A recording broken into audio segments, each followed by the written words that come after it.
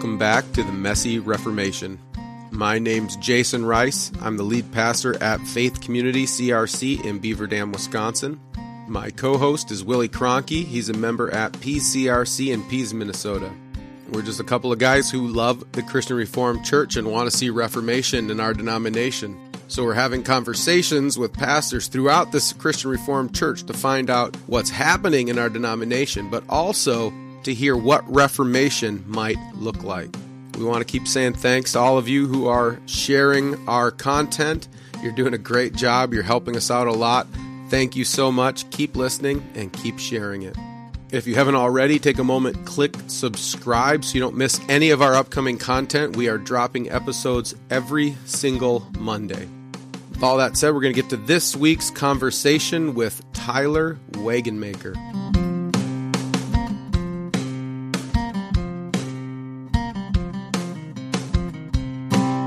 Tyler, why don't you get us started by telling us a little bit about yourself and the church that you serve?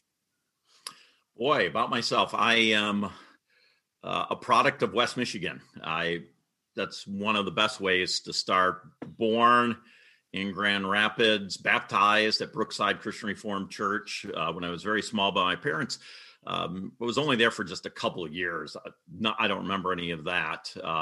Ended up going to Muskegon for a couple of years. We moved out there, and so attended Calvin Christian Reformed Church out there when growing up for a few years until eventually moved to Coopersville around the age of kindergarten or so.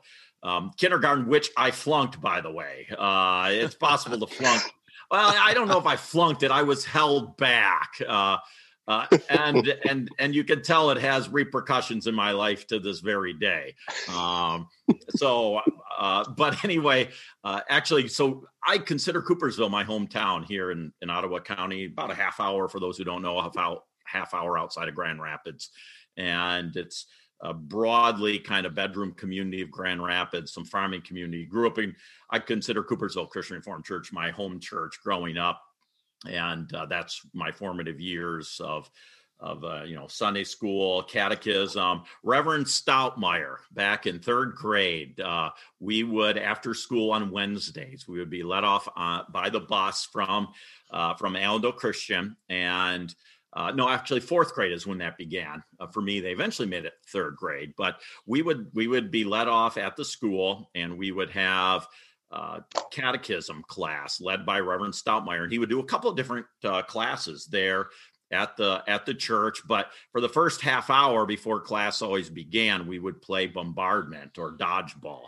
We always call it bombardment, so that was a great time, actually, of just enjoyment, just playing.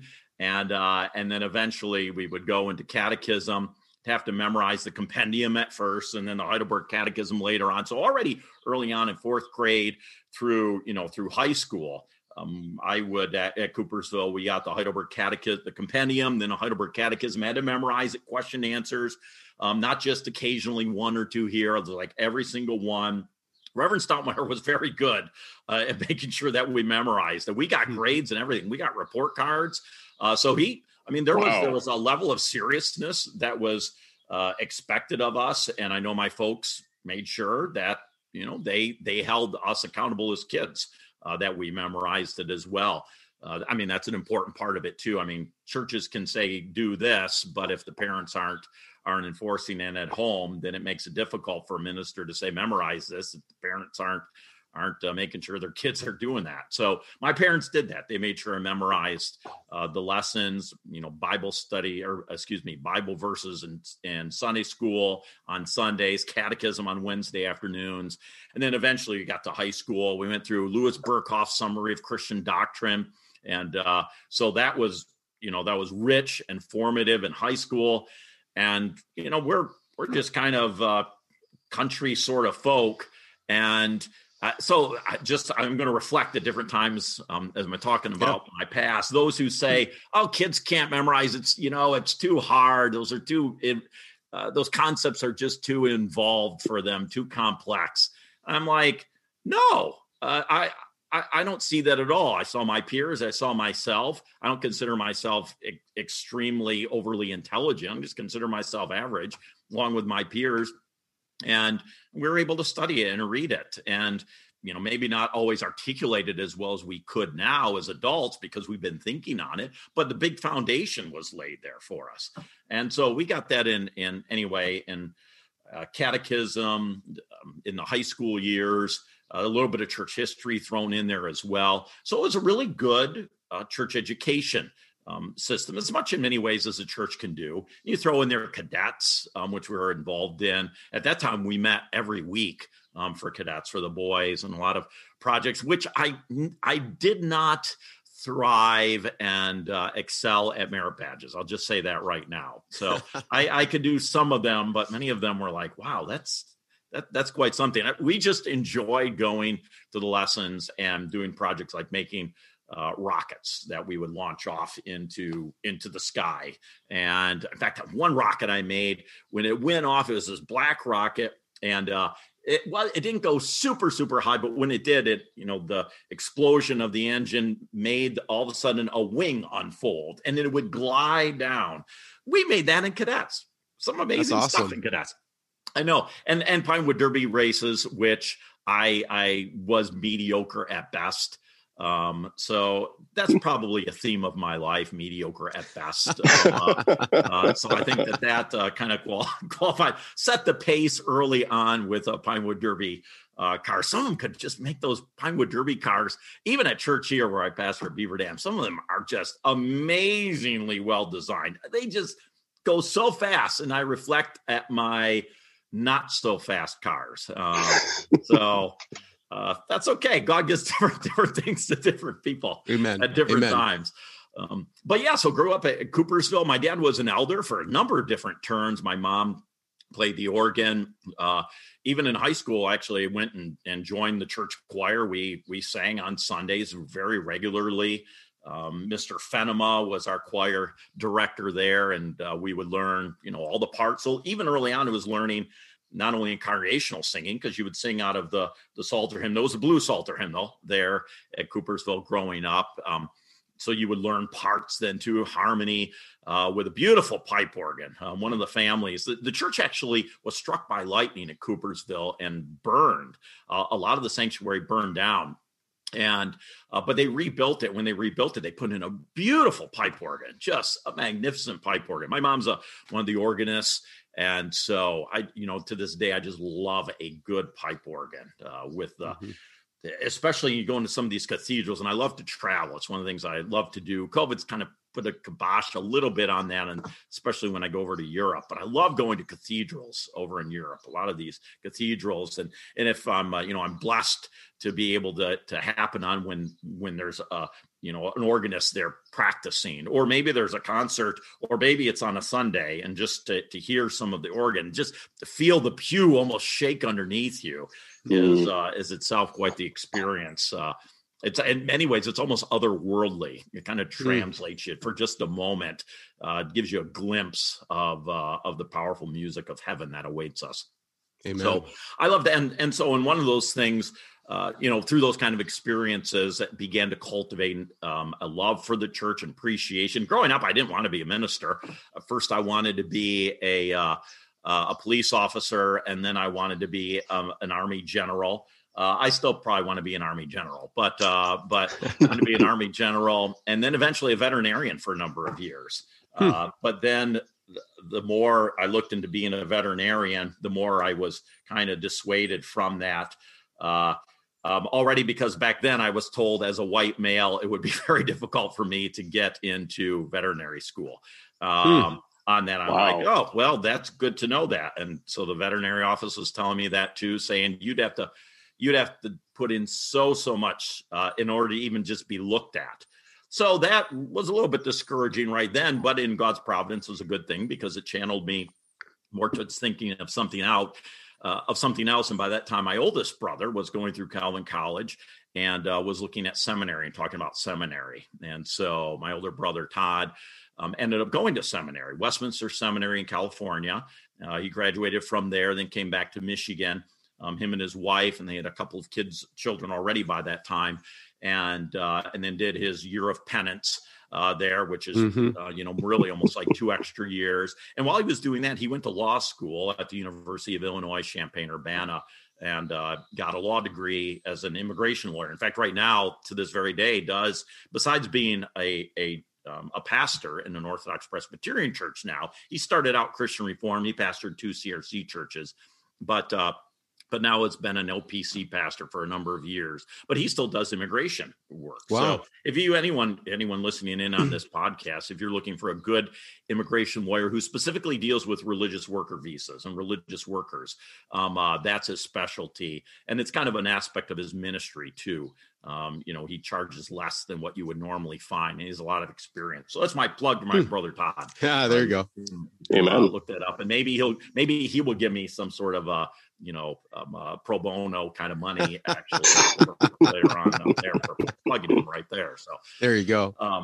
So that got me thinking about becoming a minister, even more so just by my older brother. And that just reminds me what influence, by the way, that older siblings have on younger siblings, especially some of my oldest one, they a lot of times are the trailblazers of the family.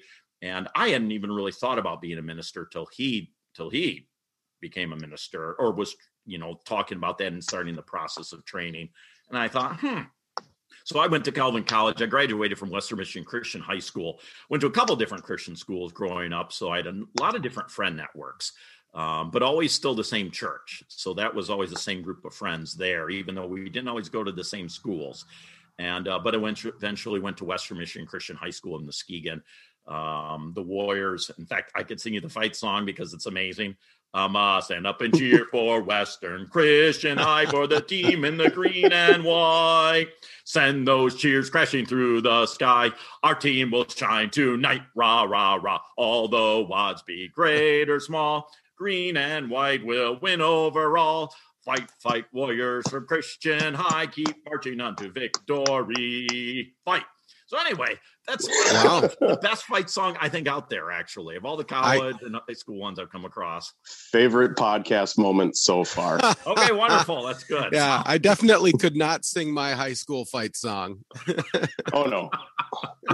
Well, that's a good challenge, Jason. I'm going to go back and reacquaint yourself with that fight song. Do they have a fight song, I trust? Yes, they did. We do. Yeah. Willie and I both graduated from the same high school, but okay. And we did have a fight song, but I don't remember it. They would sing it while we were playing football, so I was kind of focused elsewhere. But Willie, do you remember the fight song? Of course not. Yeah, you don't have an excuse, Willie. You should know. You should know better. What if I just don't like it? Yeah. Ooh. It's a repressed memory, Jason. Let him have his repressed memories. All right. Anyway. So did you go to Calvin College then? I did. I went to Calvin College. Although I entertained for just a brief moment applying to West Point Military Academy, because I did. I love the military. I don't think I would have gotten in, just honestly. Again, that goes back to that mediocre thing. And they, they just do the best of the best at West Point. But I still have kept. They sent me a brochure because I asked for it and got it. I still kept that. Of all the brochures that I got from colleges, you get a ton. And I even threw out the one from Calvin College, where I actually went. And but the one from West Point, I kept that one. So I still wouldn't mind being a general, and also the president of the United States or the governor of Michigan. I'll settle for those also too. But that's so if anyone listening in has like really deep multi-million-dollar, now billion actually at this point, pockets. Feel free to get a hold of me, and we'll so you're now announcing your run for governor. Yes, I'm announcing my candidacy. Yes, I'll move to Michigan just to vote for you. Hey, well, thank you. You don't even know my platform yet, Willie. I don't have to. Okay. You can sing your high school fight song. That's good enough for him. Yes, you can run Rest on that assured that the Office of Social Justice of our denomination, I don't think would be a firm supporter of my candidacy. So probably not. So yes. Yeah. So moving out of Calvin College, then Tyler, did you go to Calvin Sem too, or did you go somewhere else for seminary? You went to Westminster, right? Yeah, I went to Westminster Theological Seminary for 2 years, and then I transferred into Calvin Seminary for my last 2 years. So my MDiv is actually from Calvin Seminary, and so I had most of the professors everyone else has also had at Calvin Seminary at that time, and had some really amazing professors at Westminster Seminary, and especially even the student body at Westminster Seminary was so rich. The conversations that we would have. It wasn't kind of superficial conversations even too. Sometimes in the CRC politics of that time and then and even today, you have to kind of be careful sometimes who you have conversations around, what you talk about, and then you have to walk on eggshells, it feels like. It didn't have that at all at Westminster. I mean, there was just a robust, really good conversations about faith and life and scripture and the confessions. Which in really many ways is what seminary should be. Seminary should be that time for exploring that and talking that and being firmly rooted in that. So I loved my time at Westminster West. I had a good time at Calvin Seminary too. But I really loved the time at Westminster West in terms of just even broadly outside of the classroom as a result of that. So, so was at Calvin College, really involved in campus actually then too. I was chair of co-chair and then chair of the Calvin College Republicans, a group actually which for 3 years, a group that my oldest brother Todd actually founded when he was at Calvin College. So, wow. And so we would bring in different speakers through the Acton Institute and other kind of who's who of the and conservative speakers and thinkers of that day, and we'd bring them onto Calvin's campus. I remember when Todd was there, for instance, William F. Buckley came and spoke, and we had many others like that. So it was just a good time of talking about life. We'd interact with the Chimes and different groups on campus. I was an RA for a year, so you get to know people and have conversations that way too. Love my time at Calvin College. I know Calvin College today is not the Calvin College even when I was there. Things are different. Even some of the professors there now are those I was at and I'd had some classes with. Things change, but I was glad for my time at Calvin. Glad especially for my time at Westminster and Calvin Seminary was good too. So. Then got called to my present church right out of seminary, and I've been here since. So they can't get rid of me. Well, I guess they could get rid of me. There are procedures for that. So how long have you been at your current church now? I'm in my 21st year. 21st years. That's awesome. I love hearing about long-term pastorates. And that really is a testament. And I say this to others, but I seriously mean that. It's a testament to the kindness and graciousness of this congregation, God's people here in Beaver Dam, that is just wonderful people to pastor and to live life with, and to be able to walk with in our Christian faith and to grow and to be real with each other. We can laugh together, we can joke together, we can kid each other, you can, in Christian love, mock each other when you need to do that too, and encourage each other and grieve with each other, mourn with each other. All the aspects of ministry, just an authentic kind of Christian life. And I love the people here at Beaver Dam. They are my family. Amen. Extension of my family and my family itself.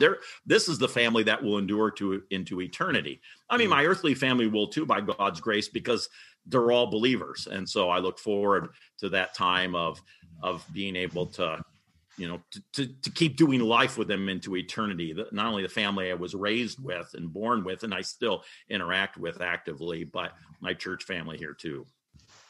Amen. Thanks be to God. I am actually wondering about your broader denominational experience and kind of wondering what that's been like on the classical level. I know you've been active on the synodical level as well. That's where we had connected a couple of years ago. If you could elaborate more on your experience on your involvement in the broader denomination. Well, I know here in Class of Zeal, and I've been, thankfully been very involved in the classes since I got here in Beaver Dam. Actually, it was just a couple of years after being here, I was elected to the Classical Interim Committee, the CIC, which eventually became the CIT in there too.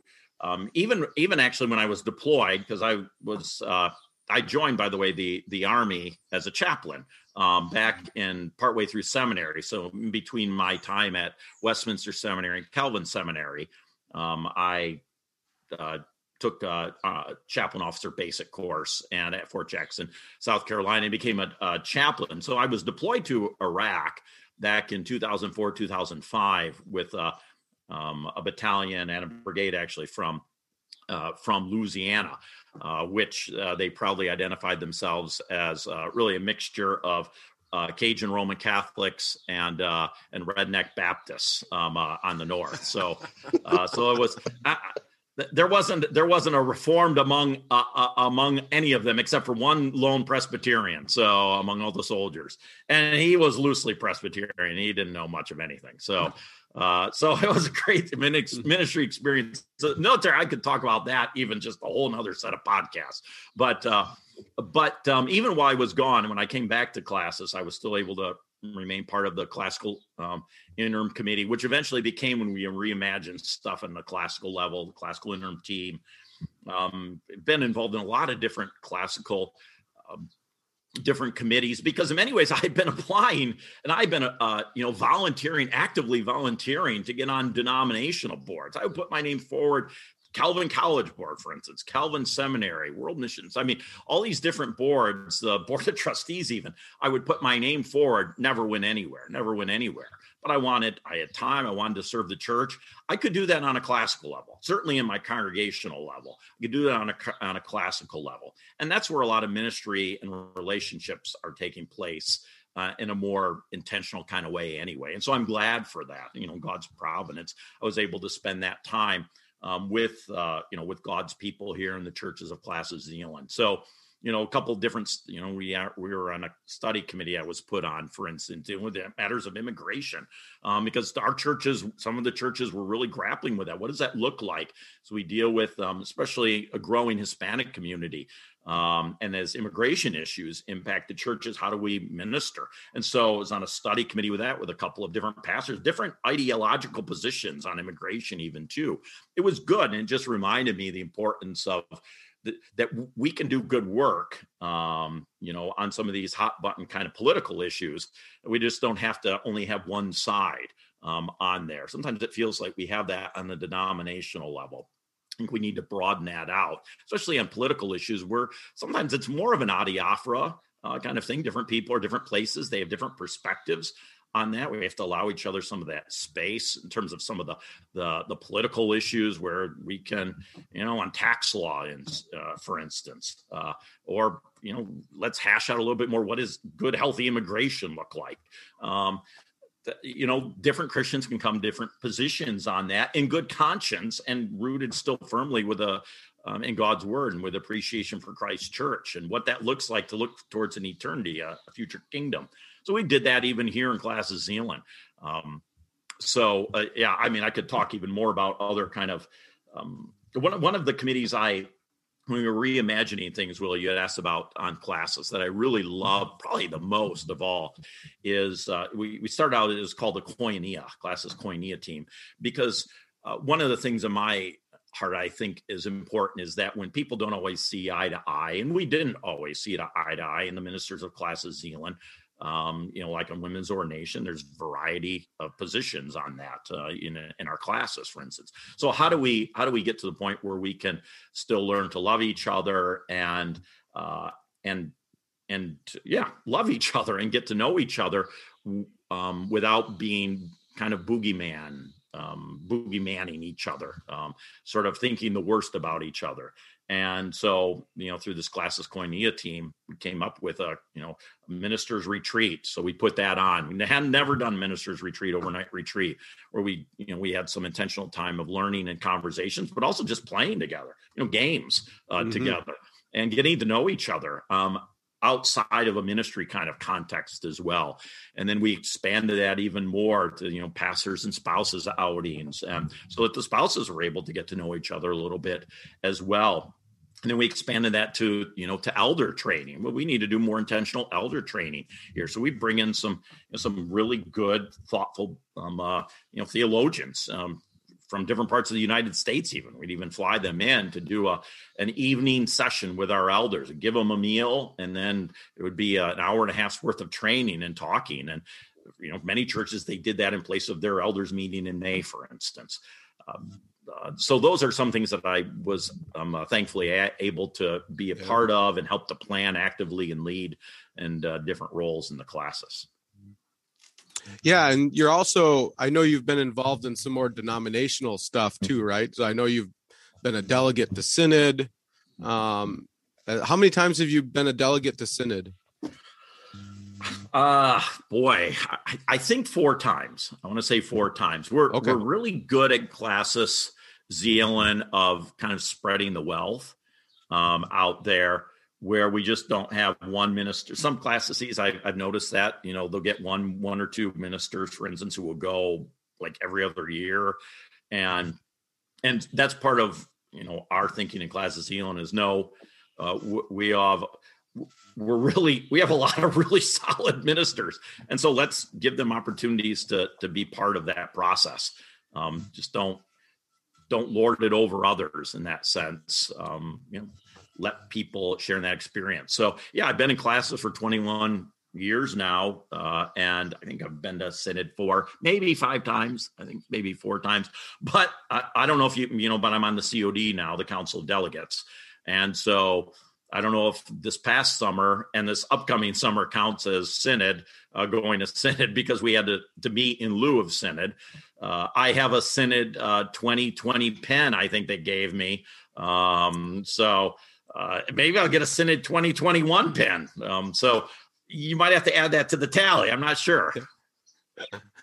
So how long have you served on the Council of Delegates? Oh boy, I'm in my 3rd year now. I believe that's correct. I'm in my 3rd year now. Okay. So you're just wrapping up your first term, right? They're 3-year terms? Yes, they're 3-year terms. And with the chance of being, I think you can be rolled over once for a second term if the class so chooses. Yeah. And so I'd love to hear just some of your, if you've been on COD for 3 years. For those who don't know what that is, that's the Council of Delegates. They kind of serve in the absence of Synod meeting. And so what's been your experience serving on the Council of Delegates? Because it's kind of a new thing for the Christian Reformed Church, and it's probably there's some growing pains going there as well. But so yeah, what's been your experience serving as a delegate there? Well, I know I enjoyed us meeting in person much more than Zoom. We've been meeting. I've been of the Council of Delegates meetings. I think by now half of them easily have been Zoom over Zoom. We used to meet in person. We would go to to a different part of the U.S. or here in West Michigan. And the nice thing about in person is that you have meals together, you have conversations together, you get to, again, know each other, almost like that koinonia thing. So that you build relationships with brothers and sisters in Christ, and you see how you're similar. You also see how you're very different. And those are important conversations to have too, to get a sense of each other, to say, I guess I'm more on the page with you than I thought, or wow, we are just super far apart. I don't see how, I don't even know why we're in the same denomination almost. And sometimes I wonder that in those conversations, but it's better to know that truth than to think and pretend and live as if there's an alternate reality of this is how the Christian Reformed Church is, and maybe based on how it maybe used to be. The Christian Reformed Church today is not the Christian Reformed Church, even of when I was growing up. And even then it was in a bit of transition and controversy. That's when the issue of theistic evolution was being taught at Calvin College with Van Til, with his Fourth Day book. And there was a big controversy then, and then the women in office issue on top of that. So there was a lot going on even when I was growing up in my formative years through high school, which, by the way, to have lively debates with my teachers in middle school and high school. And I would give them tapes about different people who would come in and speak. I'm like, Mr. Arkman, you need to listen to this. And, or, I'd say, Mr. Forbes, what do you think of this? I mean, we would have good conversations back and forth on those kind of issues. So, but even then, the Christian Reformed Church of my youth is not the Christian Reformed Church of today. There are a lot of reasons for that. But yeah. Do you think that the functioning with a council of delegates rather than a board of trustees, do you think that that's been a good move for our denomination? Oh, for sure. Yeah. Again, like I mentioned, I volunteered to be on the board of trustees. And in many ways, now this is the impression from the outside. I never was on the board of trustees, but it became very almost self-selecting. Because it was much more limited. It was based on a region. And so like a region could be composed of 4 or 5 different classes. And so usually the favorite ones, the favorite sons and daughters would be those who would get on the board of trustees. And those who were not the favorite ones would never even have a shot at it. I wasn't the favorite one.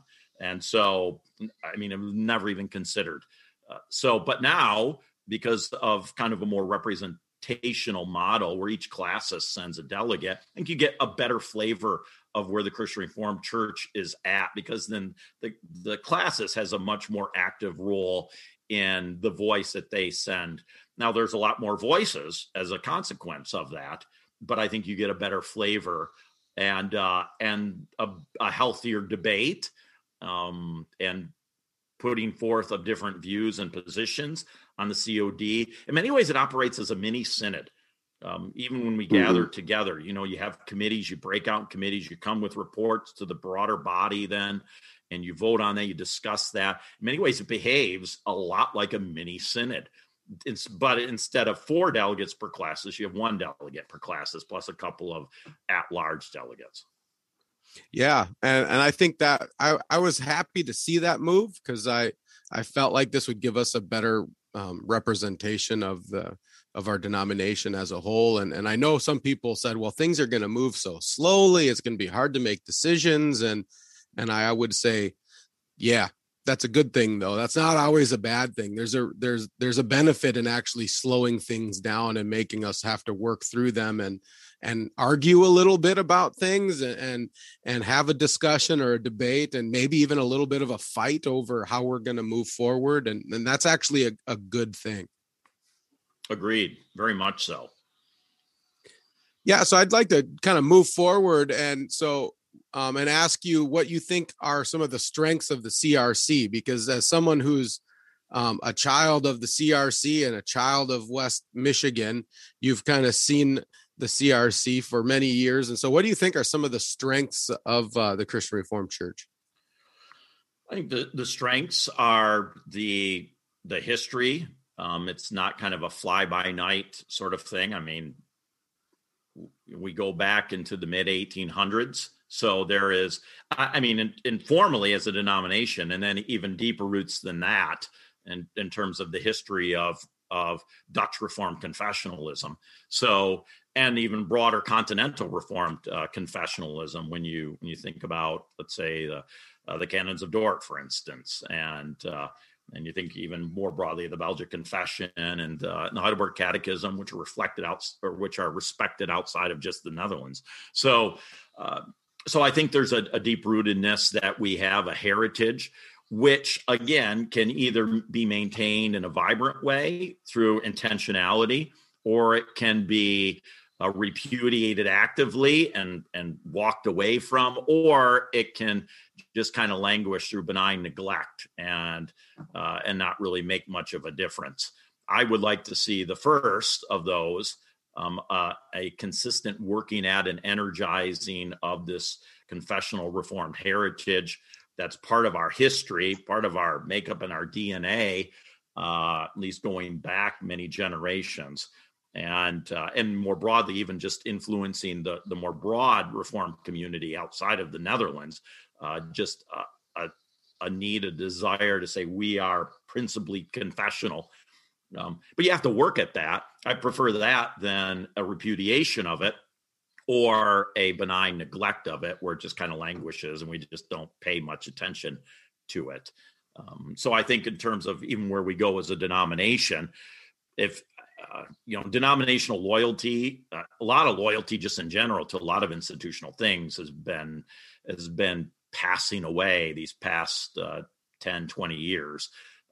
And even beyond that, I remember when I was younger, it was kind of the rage. Home missions at that time was encouraging a lot of new church plants to shed the name Christian Reformed. And so you would get some kind of generic River of Life or something like that name for a church. You wouldn't even know it's Christian Reform. Maybe there was a small little tagline maybe at the bottom of a sign somewhere. And at the time I thought we're Christian Reform. We should be Christian Reform. Why would you run from that?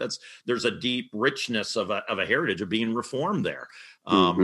So I remember that was a bit more of the rage. Now I'm probably more in that camp, only because at least in this context, the Christian Reformed name a lot of times is actually a liability for those who want to be reformed, intentionally reformed, because of some of the, I would call it the milquetoast kind of middle of the road. Let's try to make everyone happy, and let's not make any hard definitive statements about much of anything, unless sometimes it feels like it's more of a leftist kind of a political thing. We'll make hard statements about that. Well, that in doing ministry in the context in which, for instance, we do ministry here in West Michigan, in this part of West Michigan, that's a liability. So, those who are looking for something more confessional, they see Christian Reform on the sign, they're like, nope. I'll check out the OPC or the PCA or the URC or the local Bible church, which is on fire for God's word. I'll look at those things. Christian Reformed, I'm not going to do that. And for those who care about that, and for those who are, more on the liberal side of things, they would look at our website or step foot in Beaver Dam. They'd be like, no way, that's too conservative. And so, we're traditional in our worship style. We're not an uber contemporary kind of a church. So, someone's looking for contemporary, they'd be like, well, again, yeah. A lot of Christian Reformed churches I've known have become very contemporary. We're one of the, I would say it's a minority that is just, we're just traditional in our worship style. And so the name has become a liability in terms of doing ministry. So it's surprising how when I was younger, I'd be like, keep the name Christian Reformed. And now I'm like, I think you make a really good case to take that off the sign. Yeah. I want to jump back to something or kind of connect the dots. You had talked about one of the strengths of the CRC is our kind of Reformed confessional heritage. And when you were describing your childhood, it sounds like you had a very rigorous training in the confessions and the catechism. And I was thinking, as you were describing that, a number of people would hear what you were talking about and say, that sounds painful, terrible. I would have never wanted to have to memorize the catechism. But you said it with a lot of joy. And so I'd love for you to kind of connect that. Why it seems like you enjoyed that rigorous training in the catechism, even though you're not self-identified as an intellectual. You're kind of mediocre, right? You said, but you enjoyed having to memorize those things. And yet so many people think of that as just dry and painful. And so what do you think? How would you answer someone? When I was a kid, I didn't enjoy memorizing. It was like pulling teeth. So I liked playing dodgeball. I liked that aspect of church. I didn't, sometimes I found it a bit boring actually going to class, but I was a kid. So I was a stupid kid. So teach me what I need to know. Don't base what I should be taught and what should be done to me based on me as a fourth grader or fifth grader. I'm immature.